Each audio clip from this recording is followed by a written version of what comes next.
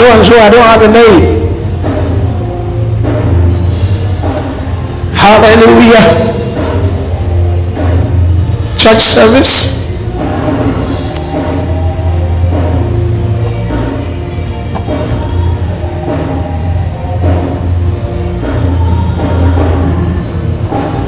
In the power of the Holy Ghost.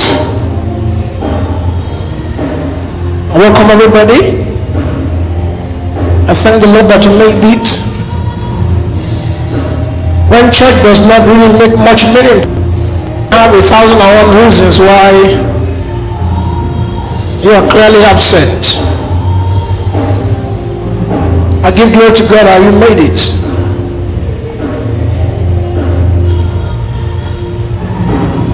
You will need to do one more thing.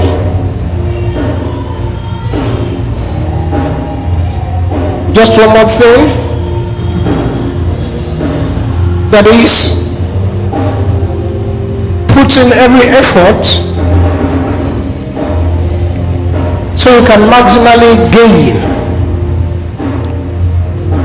When I mean gain, I mean receive the truth and profit therein. Says,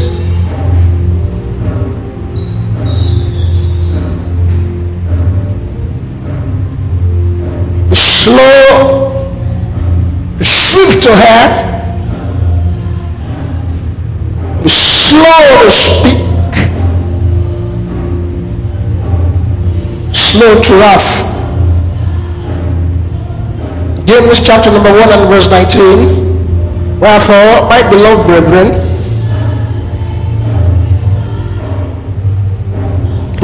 let every man be swift to hear, slow to speak, slow to wrath. For the wrath of man worketh not the righteousness of God. Wherefore lay apart all filthiness and superfluity of naughtiness. This speaks of sinfulness, a rebellious attitude of preconceived notion, and receive with meekness the engrafted word which is able to save your souls. But be ye performers, poesis. This is the word doers of the word. Be actors. Take role of responsibility and act the word. Your place, like I've always said, is the new creature. You are not a Gentile primarily. I'm sorry, you are not an Israelite or a Jew primarily. You are not circumcised after the flesh. The circumcision is spiritual, that inward, of the spirit, not of the letter. Romans 2 and verse 29.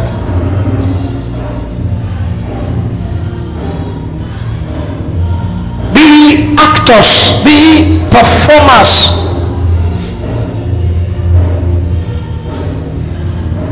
You don't have any independent role. You don't have any freelance, casual role in the Bible. The only allotment of space the Bible has for you is that of a Gentile who has become a new creature, a new creation in Christ Jesus. You're going to keep being a square peg in a round hole and a round peg in a square hole, missing the will of God and misunderstanding God's concepts and being rebellious towards Him. If you don't effectively manage your status and position, that of a new creature. Henceforth, know we no man after the flesh. Henceforth, know we no man after the flesh. Christ we used to know after the flesh. Him we know no longer after the flesh. Therefore, if any man be in Christ Jesus, he is a new creature. All things are passed away. Behold, all things are become new. 2 Corinthians chapter number 5 verse 16 and verse 17. Put away filthiness, sinfulness. Put away preconceived notions. Stop reading the Bible with your perspectives. Stop assuming. Stop thinking how it ought to be. Stop thinking how it must be to look like you want it to look. Stop thinking how you think it will be right. And start to think exactly what the Bible says. I have lived my life over the years void of unnecessary, spectacular sensationalism.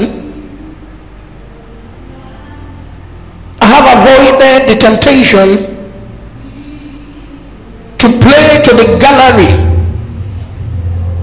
or to preach to curry human favor, admiration, or praises. I have on the very table of my mind the consciousness of God the Father, God the Son, and God who is the Holy Spirit, by whom we have been brought into fellowship of deity. One scripture haunts me all of the time, like some others. Galatians 1 and verse 1, Paul, an apostle, not of men, neither by man. Rings a bell within the very sinews of my thinking. It guards every action and step. I don't preach to people's fancy. I don't seek human admiration for whatsoever advantage that man will give me.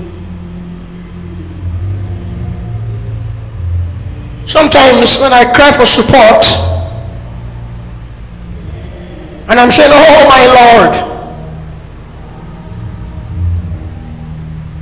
I've seen some folks who say, I thought you said you don't ever preach to human admiration. What are you now doing again?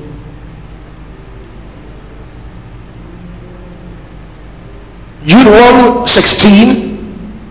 These are murmurers, complainers, walking after their own lusts, and their mouth speaketh great swelling words, having men's persons in admiration because of advantage.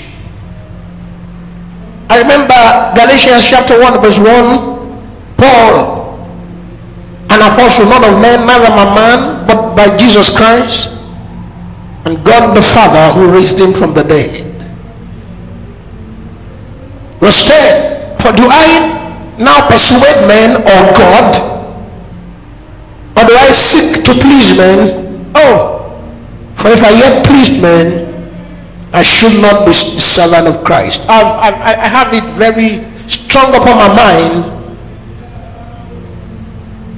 that we don't need in any way human support to advance the kingdom. Primarily, God sent us with the truth, and whatever it takes and at whatever cost, we should be able to preach and proclaim the gospel of grace, not carrying a root about human sentiments. There are several people today who have erred They've erred from the truth. They've erred from the vision. They've erred from what God has sent them to do, just because they are attempting to win human favor. How do you get the money if you don't preach what they love to hear? How will you get the support if you don't try never to offend them? How will they praise you and sing accolade? How will they glorify your person and speak well of you if you hit them hard in the face and say the word of God says this, I bring it upon you for you to do, or you have done outside the truth? How will you not make them your enemies by the truth that you preach? How? Galatians 1 verse 16. Am I therefore become your enemy because I tell you the truth? Am I therefore become your enemy because I tell you the truth?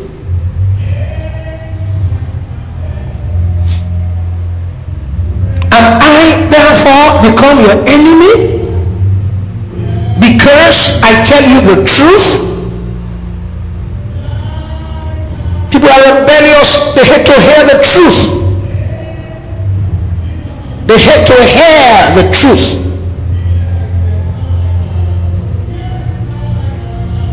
He's admonishing Timothy at 2 Timothy chapter number 4. Preach the word. Verse 2. Be instant, in season, out of season.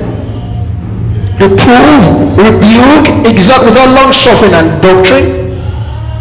For the time will come when they will not endure sound doctrine, but after their own lust shall they heap to themselves teachers having itching ears. And they shall turn away their ears from the truth and shall be turned unto fables. These are the last days. I choose to stay with the truth of the word of the living God. Now the Spirit speaketh expressly that in the later times some shall depart from the faith. For real. Giving heed to seducing spirits and reduction of devils. Having their conscience, speaking lies in hypocrisy, having their conscience seared with hot iron. Forbidding to marry and commanding to abstain from meat which God hath created to be received with thanksgiving of them which believe and know the truth. etc. These are the last days. 2 Timothy 3 verse 1. This thou know also that in the later times, in the last days, perilous or fierce demonic times shall come. Preach the word, Lord God.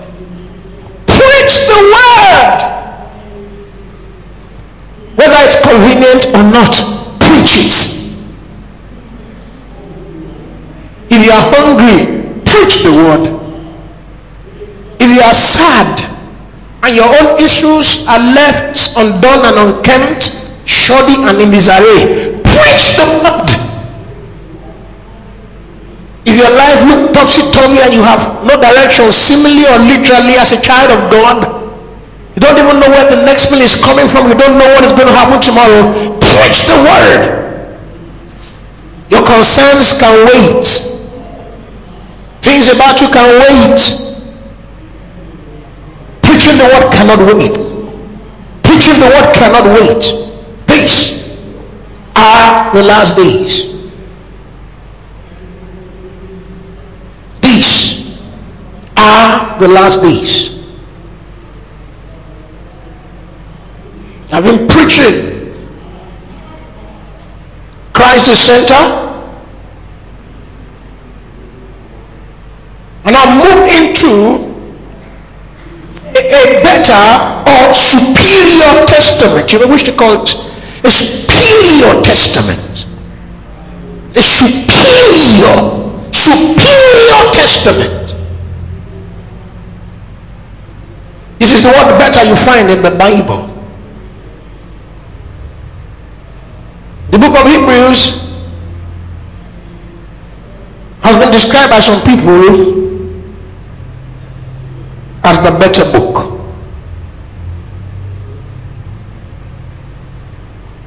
And I know that amidst the scholarship there is a lot of argument going on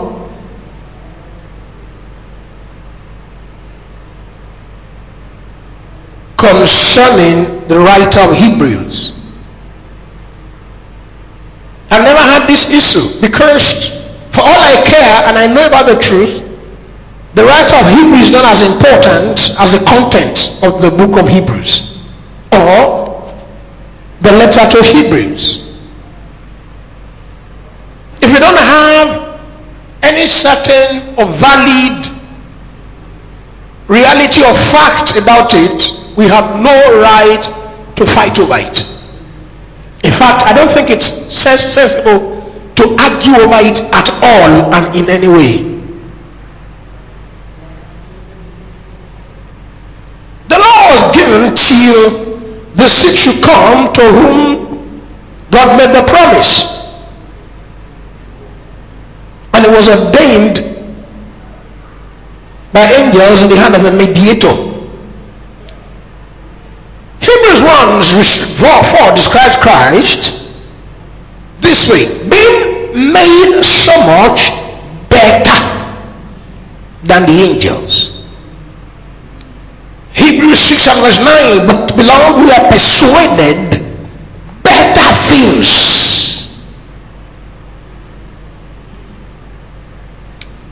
Hebrews 7:19, for the law made nothing perfect, but the bringing in of a better hope did. Hebrews 7:22, by so much was Jesus made a surety of a better testament. Hebrews 8:6, but now hath he obtained a more excellent ministry, by how much also he is the mediator of a better covenant, which was established upon better promises. Hebrews 10:23, it was therefore necessary that the patterns of things in heaven should be purified with this, but the heavenly things themselves with better sacrifices than these. For we, Hebrews 7:34, for ye had compassion of me in my bonds, and took joyfully the spoiling of your goods, knowing in yourselves that ye have in heaven a better and an enduring substance. Hebrews 11:16, but now they desire a better country. Hebrews 11:35 speaks of a better resurrection. Hebrews 11:40 speaks of some better thing. Hebrews 12:24, and to Jesus, the mediator of the new covenant, and to the blood of sprinkling that speaketh better things than that of Abel. Better. It means stronger. Figuratively better, but it's nobler. It means best. This is the Greek word. In the Greek it means best, superior, best.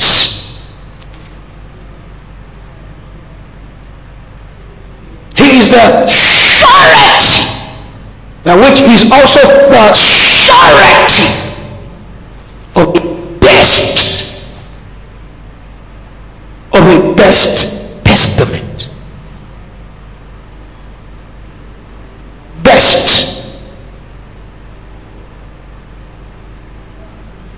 It also means best, better. It's a Greek word. Best, better. So powerful. So used to title this subsequently, a nobler or a better testament. Let's just put better testament, a best better testament, best better testament. And over the week and even before now, I've been in deep thoughts and in prayer.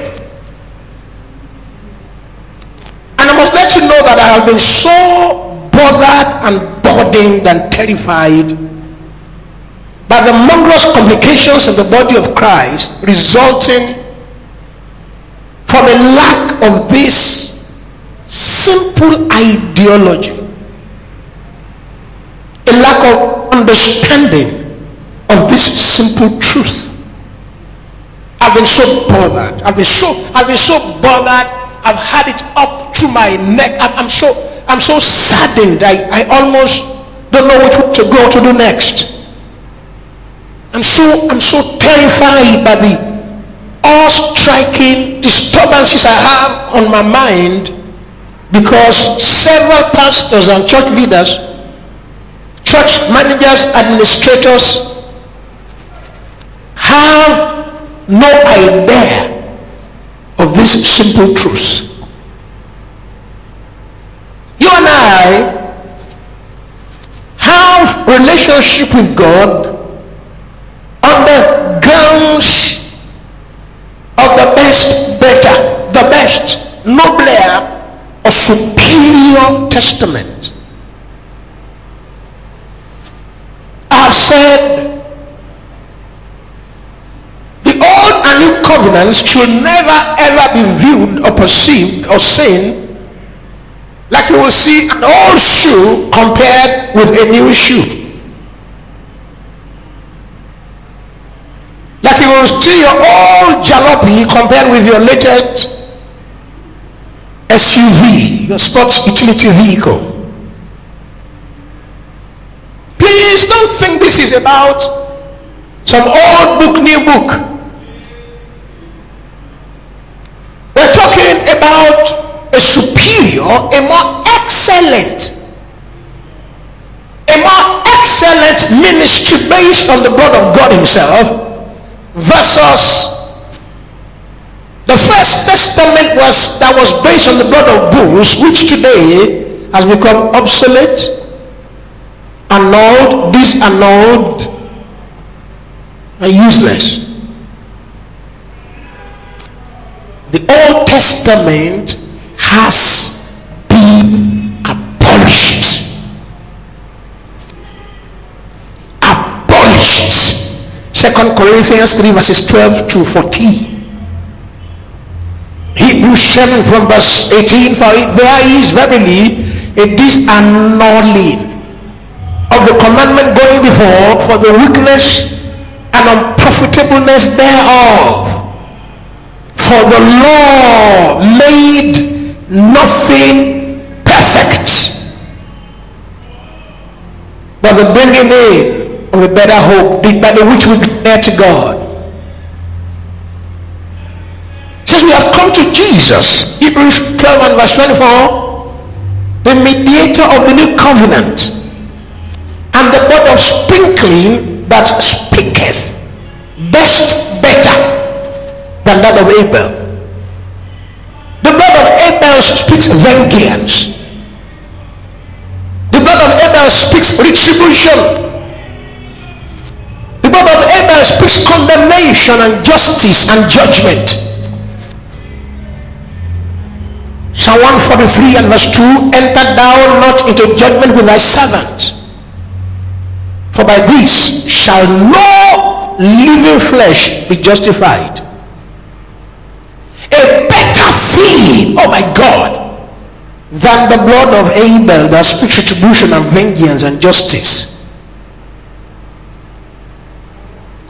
The Old and New Testaments are not a unique pair, a unique twin. The Old and New Testament are not a striking special twin combination. Something makes me sad. You know what makes me sad. Certain pastors feel they have it so smart, so accurately figured out. They will quote you a verse from the Old Testament and then from the New Testament, as it were a combination. They have it all smart. Someone says, oh, you say it's Old Testament? You say it's Old Testament? Let me also show you in the New. It's so sad. He says Old Testament, I will show you in the New.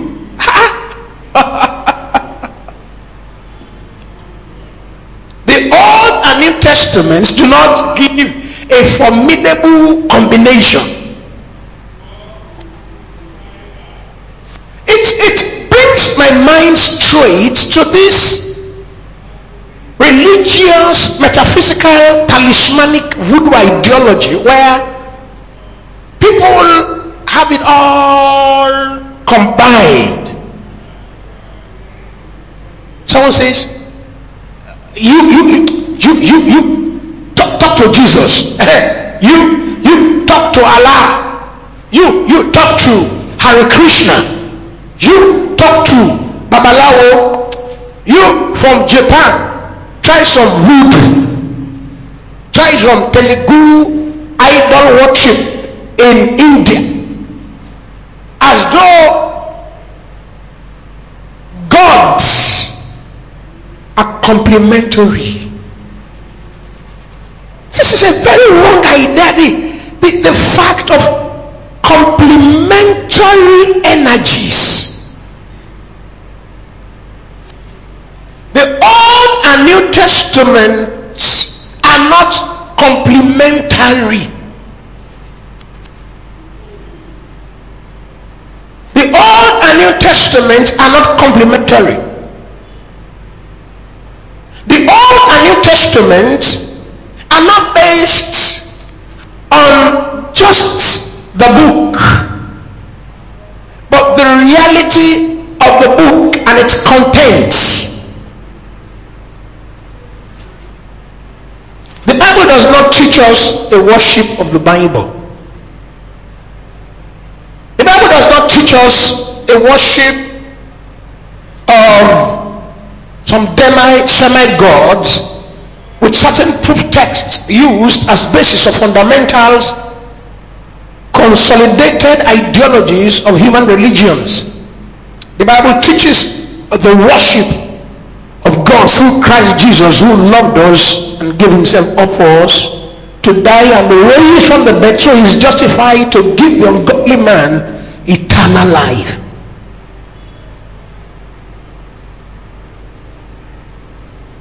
You need to hear me preach while Jesus came. Once I preached this sermon in this church, why Christ came, and the brother said to me, the moment you said, why did Jesus come? I got sad. I said, definitely, this pastor has been busy during the week, and we know he's always busy. He's always globetrotting, trying to make ends meet. He's too poor for such free ministry. So the moment he said, why Christ came, I just tuned off. But according to this medical doctor, he said it ended up being the most powerful sermon I ever had all my life. He gave his life to Christ again. Why did Jesus Christ come? Very powerful. It took me 1 hour, 2 hours to expose it, but by the time I was through, the guy said, this is hot. I've never ever thought about it like this. I've never ever had this exposition before.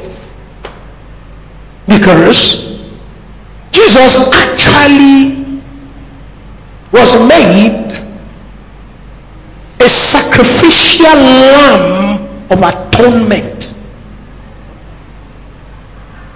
He atoned.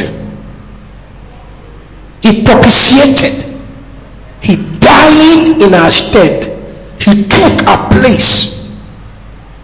The just for the unjust. crucified in the flesh, he was quickened in the spirit. The just for the unjust. 1 Peter 3 and verse 18, for Christ also hath once suffered for sins, the just for the unjust, that he might bring us to God, being put to death in the flesh, but quickened by the Spirit. The just for the unjust.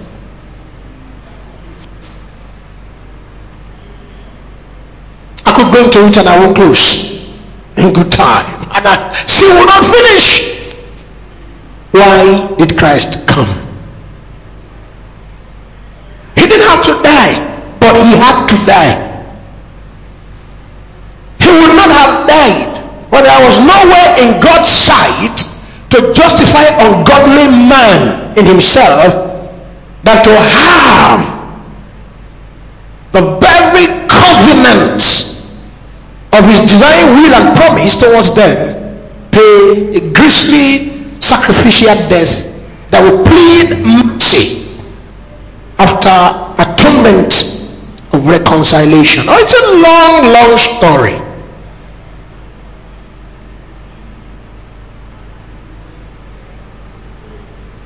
It's so saddening that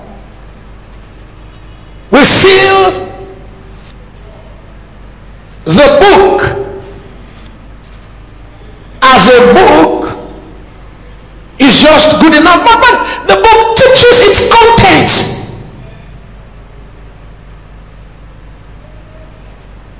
You are not standing on God's word by standing on the book.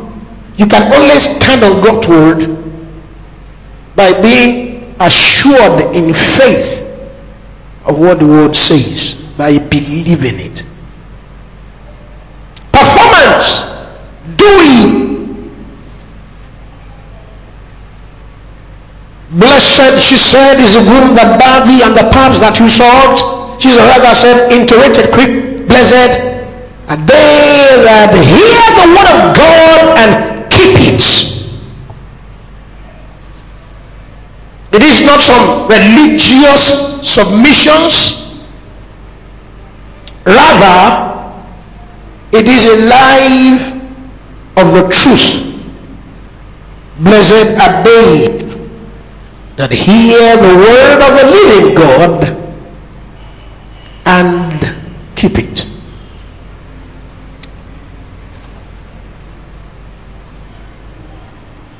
It's so mind-blowing, the kind of smart techniques we attempt to employ in Bible interpretation and subsequent usage. It's just funny. When you just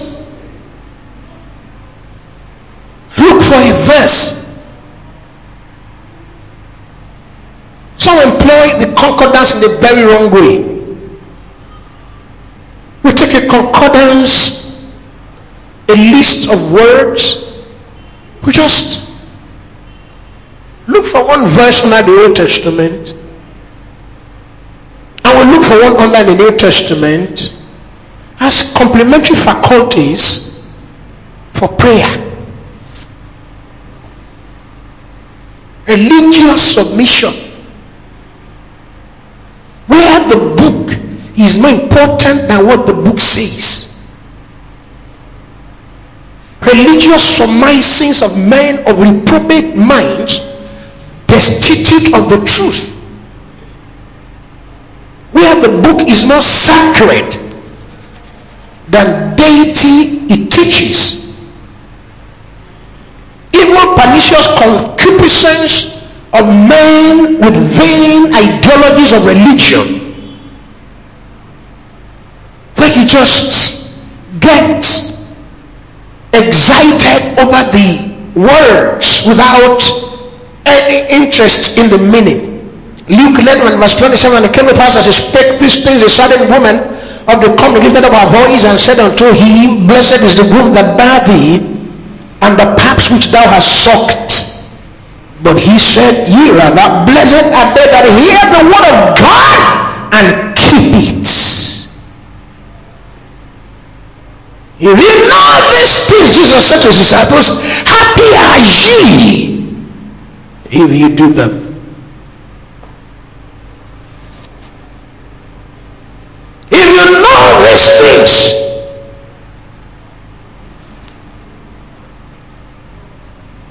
ladies and gentlemen, as you look into the word, you will see the relevance of both testaments. You will see the distinctiveness. You will also see one fact I've hammered for 2 weeks now. This congruence between them, the impossibility of simultaneous or concomitant operation. You cannot operate both testaments at the same time. It's not possible. Just like you can't operate human religions at the same time, because human religions are fundamentally different. I've said this very logical thing by some scholars. Some people in the scholarship, they've said religions are fundamentally the same but superficially different. In actual sense, religions are fundamentally different. The very basis, the very rudimentary thing that is the ironclad fundamental foundational structure differs, varies. I say Catholics are not believers. You say, Pastor, don't talk like this. I say, but the role apportioned Mary is not biblical at all.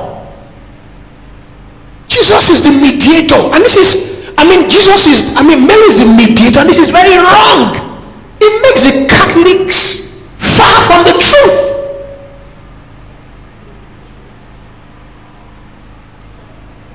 I don't struggle much about religions. When I read about religion, I always look at the fundamental beliefs. This is what I do for any human religion I want to study, and I've done a lot of comparative religion that has spanned over 15 years. I've compared earthly religions, many of them. What I look at first and foremost, what I study, are the fundamental etiquettes, the very fundamental beliefs.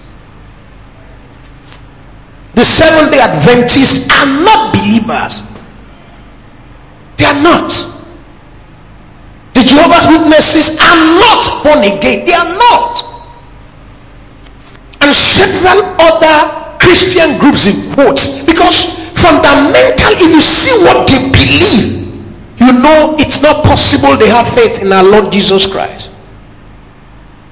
The same way, if you think the Old Testament is right, applicable and usable now, I'm not sure you are born again. You are falling from grace. The ideology of falling from grace is not practicable. It's not a reality. It's just a hypothesis. If you are justified by the laws of Moses, you can't be justified by grace, is what he said. Because in actual sense, it's impossible now to be justified by the laws of Moses, and it is impossible. Galatians chapter number 5 and verse 4. John 13:17. If ye know these things, happy are ye if you do them. Are you sure that you are in church? Galatians chapter number 5 and verse number 4. So powerful. Christ is become of no effect unto you. Whosoever of you are justified by the falling from grace. You know what you can think of this? You can say, well, I have left Christ. I'm justified by the law. It's just a hypothetical thing. It's a hypothetical thing because it is impossible for anybody to be justified by the law. It is impossible. That no man is justified by the law in the sight of God. It is evident the just shall live by faith. Galatians 2:16, Romans 3 and verse 20. Psalm 130 and verse 3. Thou, O Lord, if thou shouldest make iniquity, who shall stand? It is not possible to be justified by the laws of it. Is impossible. It is impossible for any human being to be justified. So when he says you are falling from grace, what he's saying is this: look, if it is by Moses you are justified, then grace is no more grace. He says Christ is become of no effect unto you. I like this one at Galatians 2 and verse 20. I am crucified with Christ.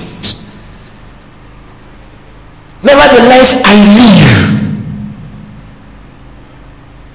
The life I now live in the flesh, I live by the faith of the Son of God, who loved me and gave himself up for me. I do not frustrate the grace of God, for if righteousness cometh by the law, then Christ is dead in vain.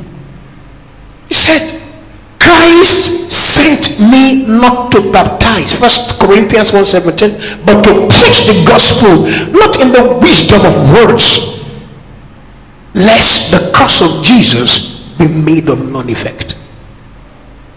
It's useless. If God answers your prayer by the Old Testament, Christ died in vain. And it's not even possible. Hypothetically, if it is possible for the Old Testament to begin to operate again, Christ is useless. You know, this kind of academic, or better still, understanding posture is what many believers lack. Many pastors don't have this intelligent logic. They can never ever operate under the same roof. I said something to you in this church. I don't know how you took it. I said you are just a Gentile, and there is no way you can partake of anything under the Old Testament because you are not a Jew. Yes. The only link you have with God through the Old Testament is Christ, who cancelled the Old Testament. It's amazing.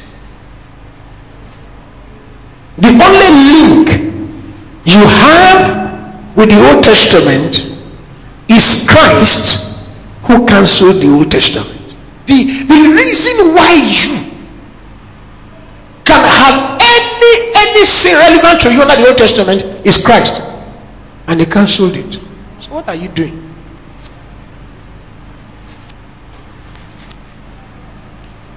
You know, on Sunday, a church member said, Sir, don't use the word useless. It's not good. Maybe people are confused because you are saying useless. Very intimidating, very harsh. But this is not my word. Hebrews 8 and verse 13, in that he saith anew, he had made the first useless, obsolete. Okay, maybe we should think quickly of this sense. We say it's useless. and obsolete. We say it's abolished and annulled. Yet, we say it's useful for learning. Romans 15:4, 1 Corinthians 10:6, and then 11. So where does useless come in? Well, it is still absolutely obsolete and useless because it does not serve the purpose for which it was created. It was not created for Gentiles to learn from. It was created as a binding rule because of the transgressions of Israel. Still, the seed should come. Now the seed has come, it is cancelled. So if we say it's useless, we are still very right. Though useful for learning, it is absolutely useless for the purpose of which it was established. For if the first testament had been faultless, there would no place have been sought for a second. The reason why God sought for a second or a New Testament is because of the fault. The fault of the First Testament. Acts of the Apostles, chapter number 13.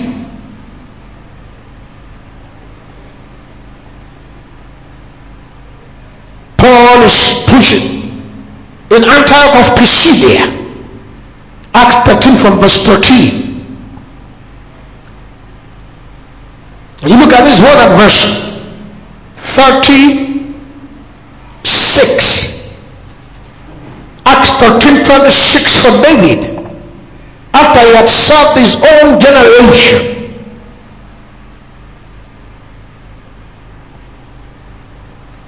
David, after he had served his own generation,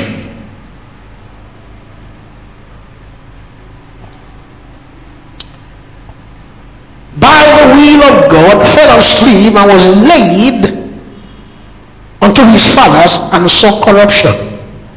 But he whom God raised again saw no corruption. Be it known unto you therefore, men and brethren, that through this man is preached unto you the forgiveness of sins, and by him all that believe, all, no exception, are justified from all things from which ye could not be justified by the law of Moses. The Old Testament excludes you. I don't understand your brain work. The Old Testament excludes you. This same very verse you love to quote, this verse you love so much in the book of Psalms, this amazing story that you use for prayers, this thing about Israel that is so spectacularized that aids you and pushes you to pray, this spirit of supplication upon the house of Jacob that you want, this calisthenic, acrobatic dance spirit upon David that made him dance out of his clothes naked before all Israel actually excludes you. The Old Testament excludes you. So what are we talking about? The Old Testament excludes you.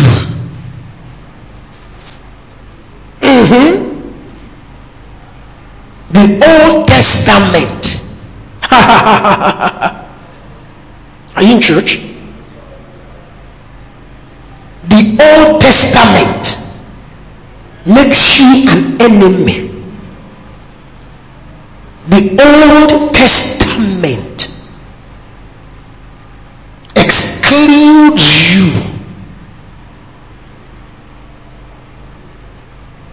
The Old Testament excludes you. So what are we doing?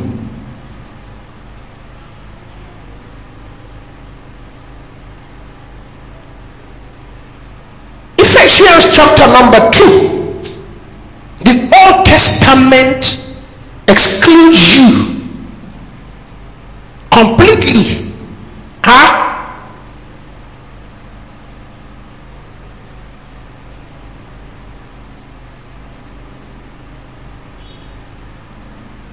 Are you in church?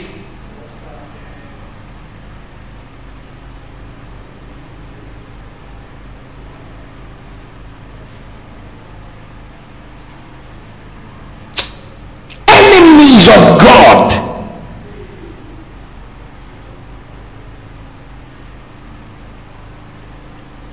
Ephesians chapter number 2.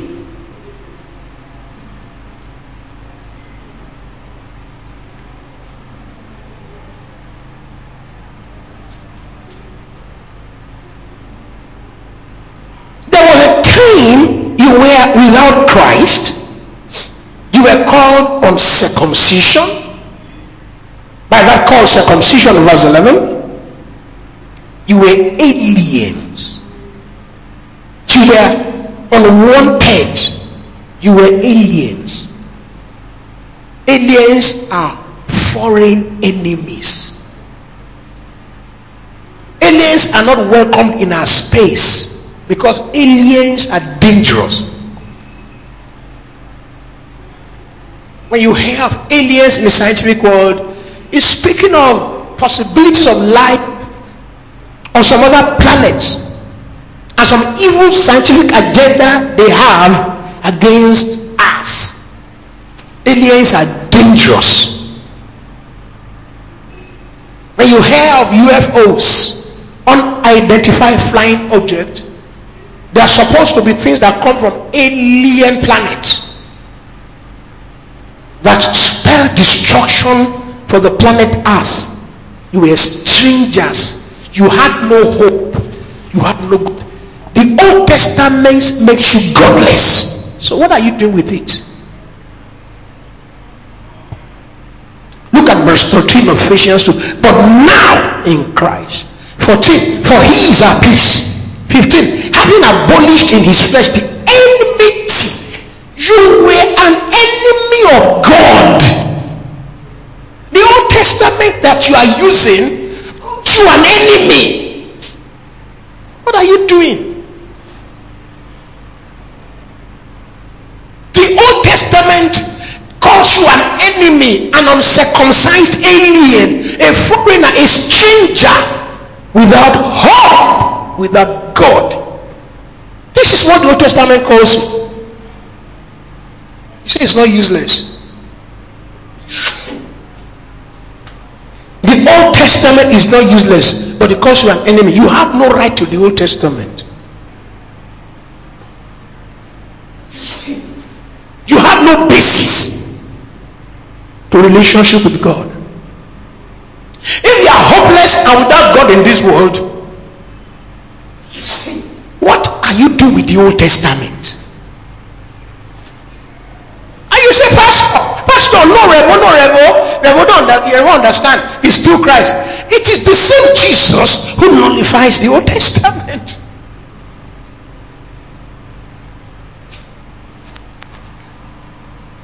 Verse 15. Having abolished the enmity, even the law of commandments contained in ordinances, for to make in himself of twain one new man, so make peace. The peace of the Gentile, uncircumcised, Jews or circumcised, divide is in Christ Jesus. The peace of that bifurcation, that divide, is only found in Jesus. Reconciliation is in Christ. It is not in the Jewish lineage. It is not in the Gentile generation. It's in Christ.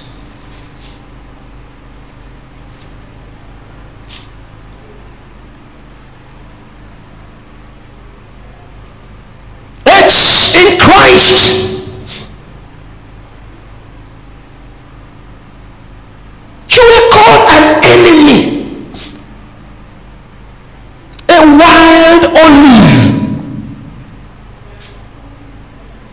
Gentile.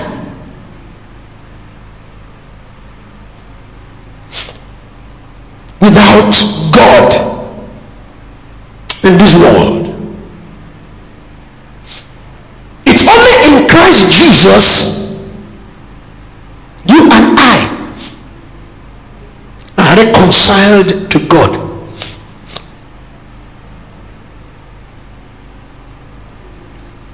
So what exactly are you doing by attempting to play smart against the principles of truth? That's why I think you are being smart. You are trying to outsmart redemption to quickly take advantage of the Old Testament. You are trying to outsmart the truth of Christ's death and resurrection. But it's not possible, because the Old Testament condemns you as a misfit. Label. You are wanted, you are welcomed here. Ephesians chapter 1 describes who you are in Christ Jesus. Verse 5. Having predestinated us unto the adoption of children by Jesus Christ to himself. We are not sons of God, we are adopted sons of God. And it's not just, listen and listen good. Adopted sons of God, not just as Gentiles, even Jews are also adopted sons of God, because we all were never sons of God except in Christ Jesus. As many as received him, to them he gave the right to be called the sons of God, even to them that believe on his name, which were not born of the will of man, flesh or blood. Israel was born of the will of man. Israel is no son of God by the New Testament. It's by faith in his death and resurrection you and I are called the sons of God, having predestinated us unto the adoption of children by Jesus Christ to himself, according to the good pleasure of his will, to the praise of the glory of his grace, wherein he hath made us accepted in the beloved. Galatians 1 verse 4. But when the fullness of time was come, God sent forth his son, made of a woman, made under the law. Are you in church? To redeem them that were under the law. Sonship was never in the law. In spite of the fact that Israel was described as children of God and the Son of God in some parts of the Bible, yet the New Testament nullifies this. Because Christ had to come to redeem those who were under the law, that we might receive the adoption of sons. The adoption into sonship, or the adoption as God's children, is only in Christ. It's not found any other way. To the praise of the glory of his grace, wherein he hath made us accepted in the beloved. In the beloved. And because ye are sons, God hath sent forth the Spirit of his Son into your hearts, crying, Abba, Father. Wherefore, thou art no more a servant, but a son. And if a son, then a heir of God, through Christ. Romans 8:17. Join the heirs of God with Christ.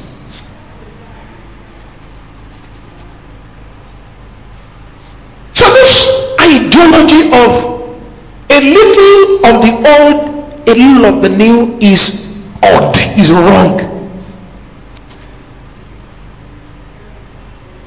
Once I advanced this in a very simple way. I said, if you you don't believe the Old Testament is valid, then what do you believe? If you don't believe the Old Testament is invalid, what then do you believe? Some years ago, as I began to read my Bible, because there was no human being on this earth who taught me or preached at me or told me the Old Testament is invalid. No human being on this earth. There are several things I teach you in this church. No human being taught me. I never read in any book. For example, defining sin. No human being taught me the definition of sin.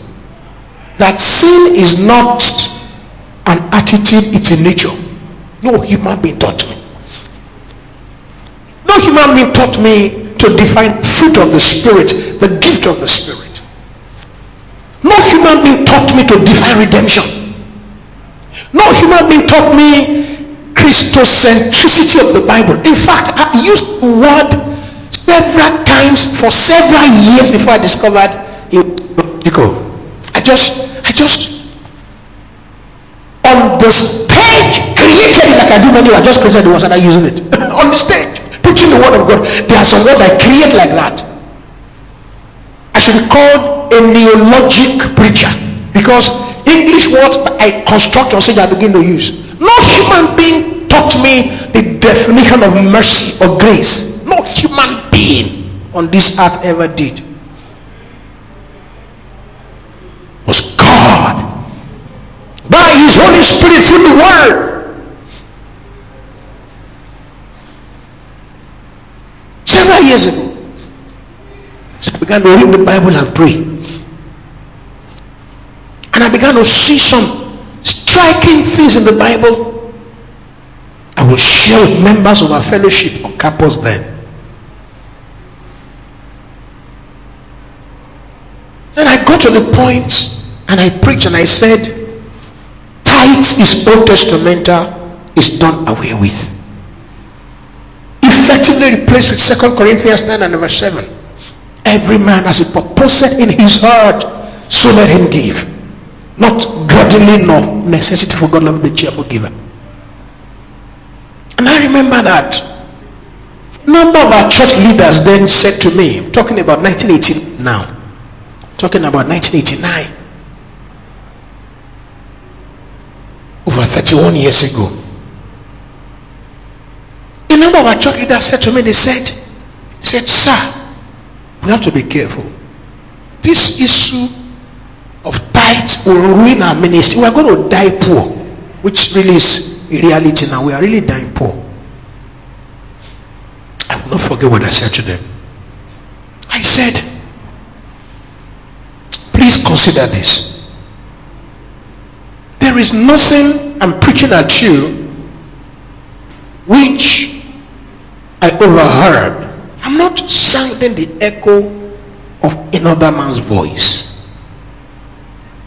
I'm not making a caricature, a joke, or a mimicry of some preacher. I'm not here trying to advance the cause of my spiritual father somewhere. I'm preaching what I think is a revelation from the Holy Ghost as I read my Bible. I said, God is taking us somewhere. I told them. We had some argument where I said, God is taking us. And I said, the Lord is taking us in some depth. If we get halted over this issue of tithes because of money, there are several things God will still show us we're going to miss. And I began to tell them. Funnily enough, a number of them today are even backsliding because the journey with the Spirit they could not endure.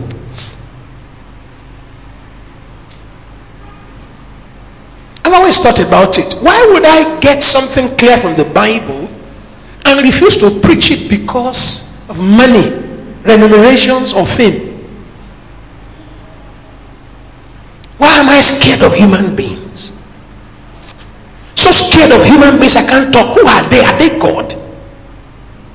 This is the reason why the truth is not popular in the body of Christ. Because people that discover the truth refuse to preach it. They love the praise of men than the truth of the Holy Scriptures. Amongst the Jews, in the days of Jesus Christ, John 12, verse 42. Nevertheless, among the chief rulers also, many believed on him, but because of the Pharisees, they did not confess him, lest they should be put out of the synagogue. For they love the praise of men more than the praise of God. They loved the praise of men more than the praise of God. They loved the praise of John 5:44. How can you believe which receive honor one of another, and seek not the honor that cometh from God only? They love the praise of men. They will not confess him.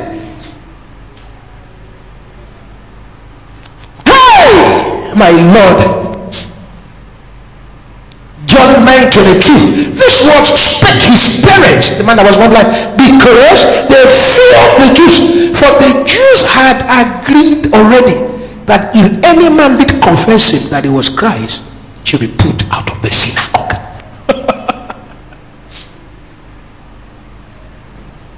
I said, brethren, God is taking us somewhere, and I thank God. God is still taking us somewhere doctrinally. And I dare you today to forsake all others and to stick to the leadership, the guidance, and the teaching power of the Spirit of God in your conscientious study of the Bible, and watch how God will take you. He's going to take you in strides, the depth of knowledge. It will come so firm on your mind. I understand it. Hebrews 2 and verse 1. Therefore, we need to give the more earnest heed to the things that we have received, lest at any time we find them to slip away from us. Truly, if you don't lay hold on truth, you'll be shocked that things you think you know, you will not know again very soon. Experiential. If the Lord teaches you something, no matter how difficult, no matter how explosive, no matter what it sounds like, preach it. Because if you don't, it will slip from you.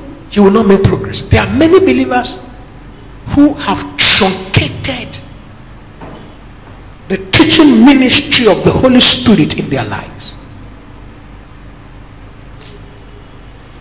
They don't want to sound like Revo. They don't want to sound like pastor. They don't want to sound like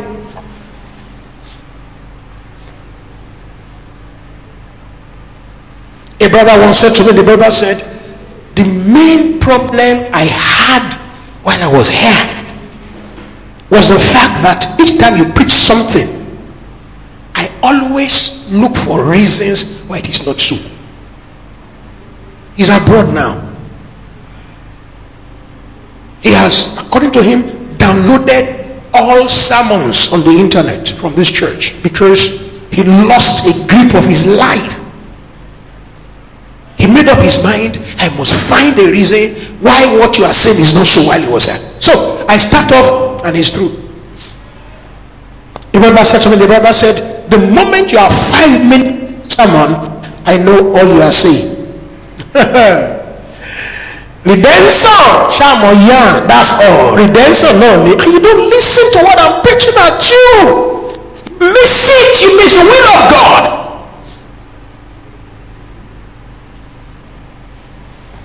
Jesus is the mediator of a superior.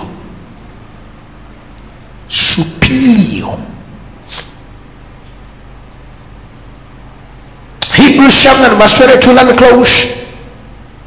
By so much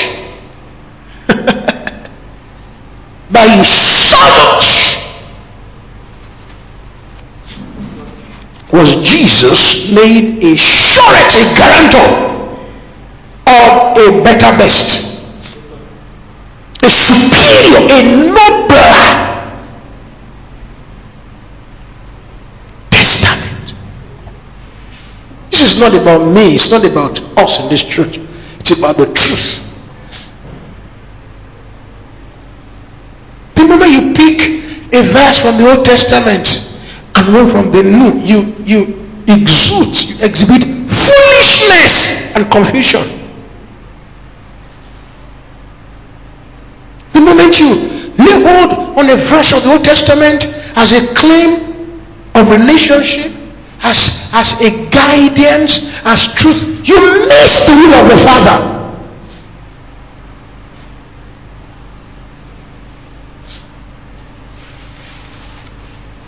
Do you not hear the law? You that desire to be under the law. Yeah, I know. You that desire to be under the law. Tell me. Paul is a Jew. You need to read his CV at Philippians 3. Begin to read from verse 1 to 9. You see Paul. He's talking here.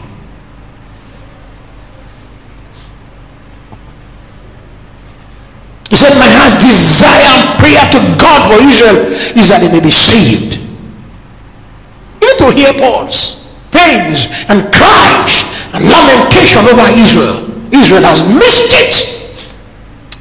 Romans 9:1, I say the truth in Christ, I lie not, my conscience always also bearing me witness in the Holy Ghost that I have great heaviness and continual sorrow in my heart. No wonder I started this sermon this evening by saying I have a serious torture in my mind concerning believers who think the Old Testament is still relevant as basis of claims and promises appropriation in God. I have heaviness, I feel bad about it, I'm dying. For I could wish that myself were cursed. See this, I wish I were cursed from Christ for my brethren, my kinsmen according to the flesh. etc. etc. Galatians 4 verse 21. Tell me. I like the New Testament is blade. The Old Testament is one-edged sword. Both are double-edged sword. You are in error.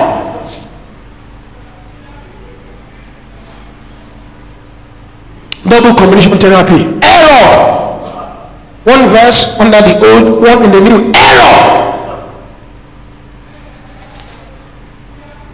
How useful? Useless is the Old Testament. But you said we can read it, yes. I'm saying it's useless because it is no longer valid for the purpose for which it was established. So it's useless. If it has to be improvised or used for something else that is ridiculous compared to why it was created, it is useless. It is useless. It is invalid.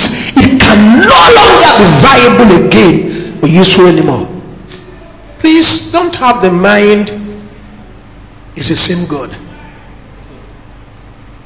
It's only in the New Testament we have an idea it was just something about God. The Old Testament is very futile and faulty, finished and abolished.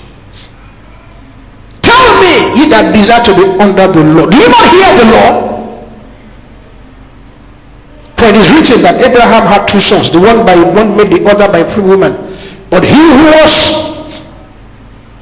of the woman was born out of the flesh, but he of the free woman was by promise. Which things are an allegory or a sign? For these are the two covenants. We always say that the bondwoman speaks of Muslims. It's a lie. The bondwoman speaks of the Old Testament. Many believers are of the Old Testament. Many believers, I say it again, are the bondwoman. You know why? They are of the Old Testament. It's just hypothetical because you cannot practice the Old Testament. See what I say? I say, if the Old Testament is viable, number one, you must bring back the old tabernacle. You must bring back a high priest after the order of Aaron. You must bring back the killing of the animals used and the sacrifices and the washings that were imposed upon them until the time of Christ. Then, chief of all, you must kill Christ, because Christ nullifies blood of bulls. If the blood of bulls must be relevant, you must kill Christ. It's a shame on Jesus if in spite of his blood you are laid hold on blood of bulls. It's terrible, it's bad, it's blasphemous. For the child of God to go back under the Old Testament is blasphemous, because you are asking for Christ's death. You are acting as though Christ has died again. You are proclaiming shame on Jesus. When you go back under the Old Testament, you are proclaiming shame on Christ. Shame on Christ. That's what you are doing. Each time the saint of God quotes the Old Testament in God's sight, he says shame to Jesus. I was going to say this on Sunday because most believers hold to the fact that the Old Testament describes the Muslim. Far from the Bible. I'm amazed. God's word has no difference or relevance or link to Islam at all. Old Testament, New Testament has no record answering to Islam. Jesus had come and gone. Several prophets had died 4,000 years before Christ came. Jesus had come and gone over 650 years before Muhammad came. Yet, not anything is said under the Old Testament and the New Testament about Muhammad or about Islam. It's shameful for Islam. The bulk of the Quran was copied from the Old Testament. Isn't it shameful? Here comes one person arguing with me one day. The guy said, the Bible copied from the Quran. The Bible copied from the Quran. He was saying it very vehemently as a Muslim man. When you engage Muslims in talk, the next thing they draw in mind, they kill you. And for killing you, they make heaven. What kind of God is that to be endured? A God that requires the death of someone so that you can make heaven. It's a wicked, cruel, satanic God. This is the Allah person. He's satanic. He's evil and cruel. Who is a bloodthirsty vampire. Allah is a bloodthirsty vampire. Allah is a bloodthirsty vampire. Can you imagine religion thrive on the death of innocent people? Islam is waxing stronger, not east, because people are dying.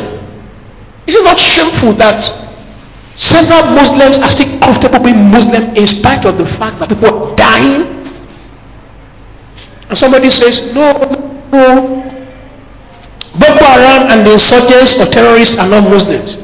And I ask, so who are they? Someone says, La ilaha illallah, and recites the Quran and kills somebody. You say he's a Christian. You must be out of your mind. So, what do we argue? Alright, the argument is the Bible is copied from the Quran. Yet, the Bible is so proud, it makes no mention of its origin. No, you see, it was twisted. Wait, alright. Let's not argue on the grounds of religious biases. I told you in this church, once I used to believe the Bible because I was a believer. After a while, I became scholastic. I said, no, That's subjective. It's subjective to believe the Bible because you're a believer.